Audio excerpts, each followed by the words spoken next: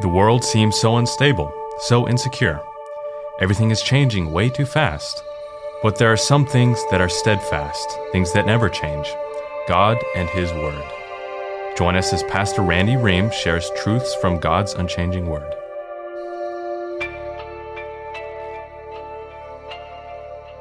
There are many people who want to say many things that Jesus said about Himself simply isn't true. So they have a hard time. Well, I can believe there was this guy that came along, but this claiming to be the same with God the Father, I don't buy that. Remember, that's why these people are wanting to kill Him. He made Himself equal with God. That was chapter 5. Okay? They want to kill Him. He goes to Galilee, spends a good amount of time, more than a year in Galilee, comes back, right? He comes back for this festival, so he's back here. 11 months, I think, is the total time. I know where I come from and where I'm going. Jesus said that same thing in chapter 7, 27 and 28. And where I'm going, you can't go. Well, what does He mean by that? Is he going out to the Gentiles? This time they say, yeah, maybe He's thinking about knocking Himself off, killing Himself. They don't get it. All right? You don't really know where I came from. Now, Jesus knows where He came from both. He literally knows He was born in Bethlehem, the physical side. I know you guys are confused because you think the Messiah, the Mashiach, comes only from the city of David. You're missing the whole Isaiah thing, and you don't know I was born there. He knows that, so that He knows. But He also knows His origin, ultimate origin, in eternity past, in the glory of His Father. You judge according to the flesh, verse 15, and I judge no one. Please don't let anybody take that out of context. Well, Jesus didn't judge people. He says, I judge no one. You can't judge me. No, you got to put it what He's saying. I don't judge you by myself.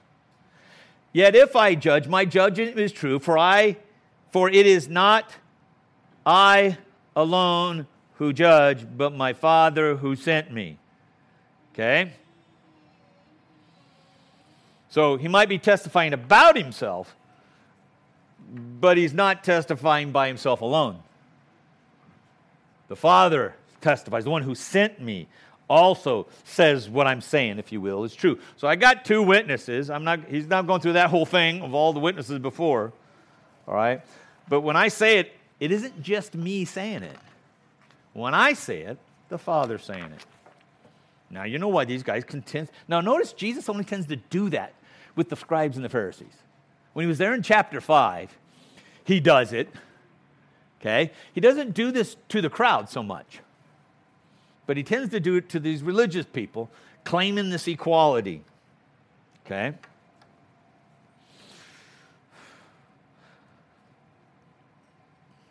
Verse 19. And they said, therefore, so their response to this, well, okay, who's your pop? That's my paraphrase. Who is your father? Now listen to this indictment, though. You know neither me nor my Father. Let me put it this way. If you don't know who I am, you sure don't know who the Father is. If you knew me, you would know the Father. Boy, if there's statements for the hypostatic union, man, it's right there. See, a lot of people don't like these statements that Jesus makes. They want to throw out His complete deity. He was just a good guy, a good prophet, taught some good things of how to behave, was a good example. Not that He and the Father are one, even though He says, I and the Father are one. Before Abraham was, I am. That's one of those other I ams, by the way. How can that be, they say, because you're only so old? They don't get it. This is, again, if you don't know me, you don't know the Father. He says the same thing to him in chapter 7, verse 28. Him you do not know. This is continuing on with this same thing. Now, John, writing his gospel, wants to make sure he reminds us here now. It seems this parenthetical statement in verse 20. Now, these things he spoke in the treasury as he taught in the temple, but no one arrested him for his hour as they did not come. He's telling us, here he is again. Remember, in chapter 7, that's one of the problems the crowd had. Wait a minute. He claimed to be God before they wanted to kill him. Now here he is teaching in a public place during the Feast of Tabernacles. They're not stopping him. Maybe they think he's the Messiah. And they start talking about, is he prophet? Is he saying the truth? This is still part of that. Okay? So he's reminding us, this is in that same place where he was teaching before. In a public place he's saying these things. And they're not arresting him. Why? Because his hour had not yet come. I know these guys were religious leaders who thought they were in charge. Sorry, you can try to arrest him if you want. At one point, he'll just disappear and walk through the crowd. Make sure the guards don't do what you sent them to do, because his hour had not yet come. Now, the next time when he gets back all the way around to the Passover, that's different. That's the triumphal entry, and it is his hour. But you guys think you're in charge. John's going, you guys thought, but his hour had not come. You could do what you want. He's going to teach peace publicly, but you're not going to stop him. So he said to them again, remember, I know where I came from. I know where I'm going. Well, who's your father then? Addresses that. And he again said, I am going away, and you will seek me. Now, earlier he said, you'll seek me and not find me. Okay? You won't be able to find me. You will seek me, and you will die in your sin. Did you catch that? You will seek me, but you will die in your sin. So what determines that you don't? If you're seeking him, right? Where I am going, you cannot come. Lack the ability to come. Said the same thing in 7:33 through 36. That's when the Jews go, what? Okay, we can't go if he kills himself, because we won't do that, because that's a sin. They don't want to do that. Right? To them, that's all right. But Jesus continues his indictment, really doesn't address their statement that he's going to kill himself. He continues his indictment. Earlier, you don't know me and you don't know the Father. Here, you are from below. I am from above. Contrast. You are of this world. I am not of this world. I told you that you will die in your sin. I'm going to ask you a question. Did they have an option then? Yeah, no, they still have. No, I'm sorry. When Jesus says it, it is. All right. For unless you believe that I am he, you will die. Let me tell you why you're dying in your sin. Because you don't believe I'm him. Who him? The guy from Isaiah. You don't believe I'm that guy. Because then you get in the whole thing about him being the son, and then you have the suffering Messiah, and they don't want to believe in a suffering Messiah. So we just retranslate that or interpret that another way because it doesn't fit with our presuppositions. So I know you're going to die in your sin because you'd have to believe that I'm he, and you don't. So I know you're going to die in your sin. Next week we'll talk about when they come to a realization when he is.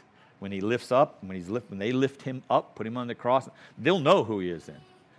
But they still won't be saved. They'll still die in their sin.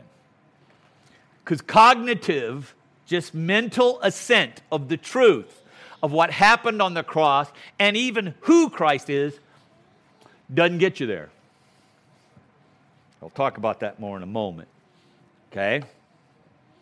I want you to imagine this if you walked into a church. Let's imagine last week when I was visiting that church. And I walked in there and said to the religious folks, hey, you guys don't know the Father. You're going to die in your sins. Yeah, that's going to go over really well. That's why the largest church in the United States, the pastor there won't use the word sin. Mistakes. Okay, stumbles. We won't use the word sin. I just watched a video on that this week. Okay, imagine that. The answer to that, now listen, you're of this world, I'm not. Go back to John 3:19. The light has come into the world, and people loved the darkness. You're of the world. The light is come into the world. And the people loved the darkness rather than the light. And the works are evil. Okay? Why don't people turn to Christ? Because they love darkness too much. Plain and simple. So if these guys are going to die in their sin, why is that? Because they love the darkness more than they love the light.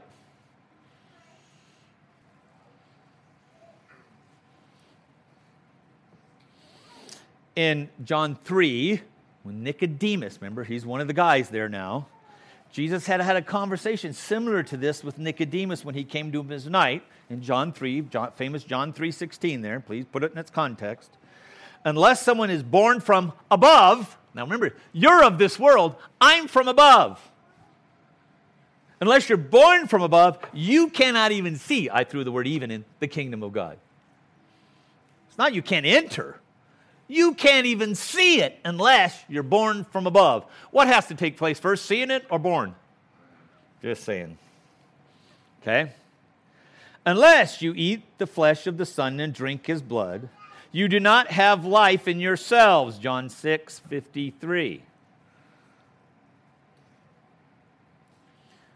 Now he ties all that in with, I'm that guy from Isaiah. It ties him in with that suffering servant, that suffering Messiah. That sounds great. Nice story, Pastor. That's interesting. How does it apply? Well, unless. I'll just put it away. Unless. You will die in your sins unless. Unless you believe that Jesus is him. That Messiah, even one from the Old Testament, that's pictured in the sacrifice of a lamb at Passover. That's pictured in the scapegoat when it's released. The sins are metaphorically laid upon the hands and released into the wilderness. Unless you believe that he is him. The one who says, I and the Father are one. The one who says he's equal with God. Unless you believe that, you will die in your sins. But our problem is we tend to think belief means I understand and comprehend. Nope. Okay? Now we'll go to 1 John, same author, chapter 1, verse 5, many years later. This is the message we have heard from him and proclaimed to you, that God is light, and in him there is no darkness at all. There isn't any gray. There's no halfway. You can't be light and have darkness. It doesn't go together. Jesus even talks about that, or Paul does when he talks about being unequally yoked. Okay? If we have fellowship with him, we walk. So we have fellowship with him while we walk, daily live in darkness. We say we believe, while our daily life we walk in darkness. We lie. We do not practice the truth. We're going to come up to and we'll know the truth, and the truth will set you free. That's coming up. You don't practice. It didn't say you don't believe the truth. You don't practice the truth. You can say what you want, but faith, not manifested in works, isn't real faith. It's dead faith. The word pistis for faith is the same word we get the word belief, the Greek word pistis. Okay? But if we walk in the light as he is in the light, we have fellowship, now watch this, with one another. What? Part of walking in the light is having fellowship one with another. Well, unless the government tells you not to. Did I say that out loud, Alan? Did I? Anyway, that's part of it. It's that fellowship that happens as we're united. I mean, what bound the disciples? A fisherman, a tax collector, a doctor. What bound them together? Backgrounds? No, Jesus. That's how they had fellowship. Okay? It was Jesus that bound them together. And the blood of Jesus, his Son, cleanses us from sin. There is proof that you're born again. It's walking. It's walking in the light. Now, I'm going to be honest. From outside here, I might not be able to do that. But I'll tell you what, you know if you're lying or not. You know, I believe it because I believe it. I go to church. I mean, that's part of the believing thing. You know, I open my Bible once in a while when disaster happens. When things get hard, I pray.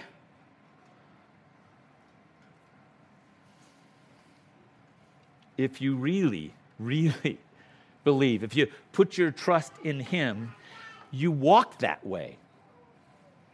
Let me give you an example of walking that way. There was this guy named Jacob.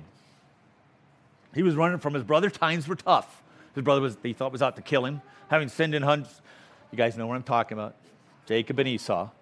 Okay, Esau is going to come kill him. He sends his family and everybody else across the river. He stays on the river this night. He can't sleep. In the middle of the night, a man shows up, and the man begins to wrestle with Jacob. Did you notice the way I said that? I didn't say Jacob went and found the guy to wrestle with him. That guy showed up and wrestled with Jacob.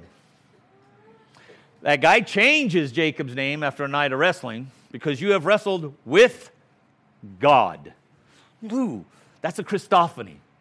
That's the Son manifesting in human form, okay, as a person, wrestles with Jacob and dislocates his hip. He walked the rest of his life like he encountered Jesus. God had to wrestle him. Tell, wait a minute, I can't do this anymore. Okay, right on his hip. It says that he just touched his hip, and the rest of his life he walked that way. When you truly encounter God, first of all, you were seeking Him, but you weren't believing. It's only when He comes and brings that belief, He causes you to be born again. But I'll tell you what, you'll walk with a limp the rest of your life. It's going to show. When you have an encounter with Jesus Christ and you've been transformed forever, it will show up. Not just when you come in the door and here on Sunday, but when you're sitting there in front of the idiot box. I mean, the TV. That's the checkout. We all do that. I check out, trying to watch IndyCar yesterday. All right. So, but boom. Oh, I can't watch that. Notice what I said. I didn't say I shouldn't. I said I can't. I can't. The Christ in me just stirs and gets the creepy heebie-jeebies or whatever. I don't know how you want to put it. I can't watch that. Why? Because my life has been radically changed, and that doesn't fit with what's in me. There's no rule. There's no one sitting there watching you, keeping track of what you watch, what you say, what you read, so on. It's Christ in you. You can't do otherwise. And He says, you guys can't come where I'm going. But you know what He says about you and I? Yeah, we can. We'll talk about that at Rocky's Memorial this afternoon. Okay? Have you been radically changed by your encounter or an encounter with Jesus Christ? It's more than head knowledge. It's more than I accept these facts. I agree it's rational. It's historical. Don't argue those points. Okay? But until you encounter that and you put your faith and trust in Him instead of the religious activities that mental belief causes you to do. It's simply, I trust Him to be everything He said He was, to do everything He said He'd do, regardless of who I am, what I do. You do know that other famous preacher, he always has a book telling you all the I ams, so you get to claim all the I ams of Scripture. Did you seen that? Watch him. I am amazing. I am incredible. I'm prosperous. I'm healthy. I'm young. No, you're not. But that's another story. I am. How do you do that? How do you steal from the words of Christ and say, oh, that's another story? Have you come to the place where my life has been radically changed? Many people encountered Christ here. He feeds 5,000. He says, you don't really believe. I don't even trust you guys. Heals people, these kind of things. But they don't trust in Him for what He really claims to be. They say, your words are hard to accept. You know what? They may be hard to accept, but that's what I got to do. I accept Him for what He says. Okay? It is His sacrifice. It is His work that makes my righteousness before the Father. That's why God declares me righteous, not because of me. It's Christ's righteousness is put upon me. We call that justification. He atoned for my sin. I don't atone for my sin. I don't do anything for it. That means feel guilty too. Did I? Well, but if I sin, if I don't feel guilty, aren't I wrong? No. I feel bad that I hurt the one who loves me so much. But I go to Him just like my grandson might come to me, or one of my children come to me. And Grandpa, I spilt the, don't worry about it, baby, I've got that. Not, well, you spilt one too many times. I guess we're done now. You're going to have to find another grandpa. No. It's in who He is. He is that guy in Scripture. That God who did not give up on Israel, no matter what. No, they gave up on Him. I argue that. All right? That didn't give up on David when he committed adultery. Didn't give up on Abraham when he lied. Didn't give up on Noah when he got schnockered. Isn't that the first thing you do after the world gets flooded? You get off, plant yourself some grace, and get drunk. What? He didn't give up on Adam and Eve. In their nakedness, He killed an animal to cover their nakedness. Come on, come on. He died. It pleased Christ, or God, to crush His own Son, to cover the nakedness, our sinfulness. That should boggle your mind for a minute. The guy who said, let there be light, and there was light, but no sun and moon. The only reason the sun and the moon shine because God made it so. He was light without them. I am the light of the world. Well, this doesn't make sense in Genesis to me because all these other things were happening. There was no sun and the moon yet. You're missing it.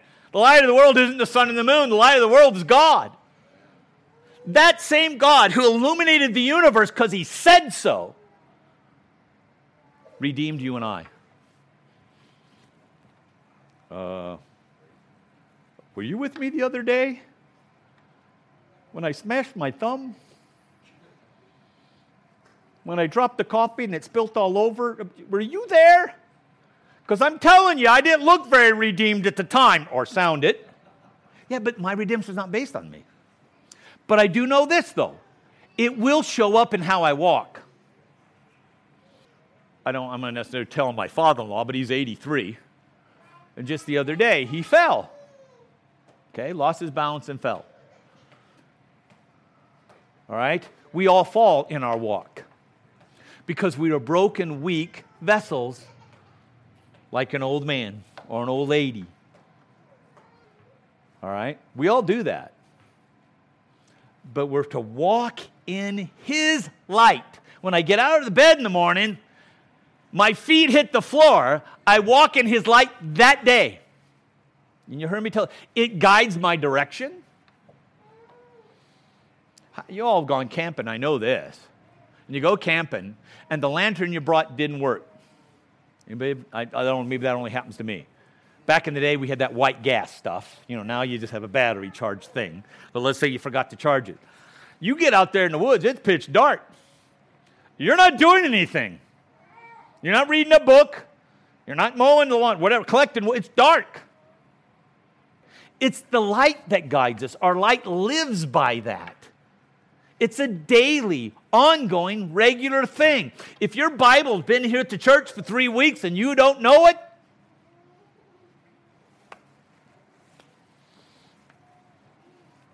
you forgot the road map, the compass. All right? Jesus is saying, guys, you guys don't get it. You have knowledge up to here. You know Scripture inside and out, and you still translate it through your preconception, so you can't see me as that guy. All right? You're going to die in your sins because you don't believe what I say about myself. Let's stand.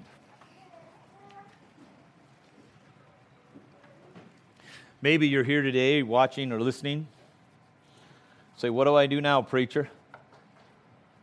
Surrender. Because I'm telling you now, you weren't looking for God to wrestle with Him. He chased you down and wrestled with you. He gave you sleepless nights. Maybe your family is separated from whatever it looks like for you. He comes to wrestle with you. Just surrender. I quit. I stopped trying to be good by myself. I stopped trying to earn any kind of eternal life. I just surrender to the claim and work of Jesus Christ. I put my trust in Him.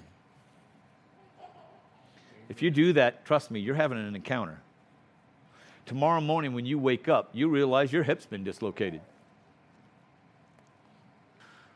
But God will, in His priority, what He thinks is important first, that'll change. Maybe it'll just be attitude. Maybe it'll be words. But if you are truly surrendered to Christ, you will see a change. And I'm going to be frank, so will those around you. They'll go, what's wrong with you? What happened to you? Father, I thank you for your word, for in it comes life. It is the light unto my path, lamp unto my feet. God, I thank you that Jesus spoke clearly, explicitly about who He is. God, I ask for those right now that have struggled with that. They have wrestled with it. God, I pray that you bring them the light, that light of life. Come into their world, banish the darkness.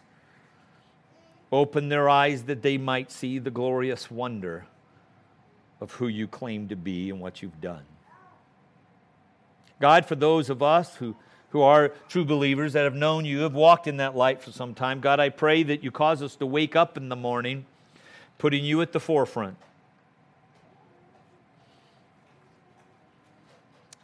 That it won't be something we've just been doing. We can get in the habit, oh God, but you would make it again alive unto us.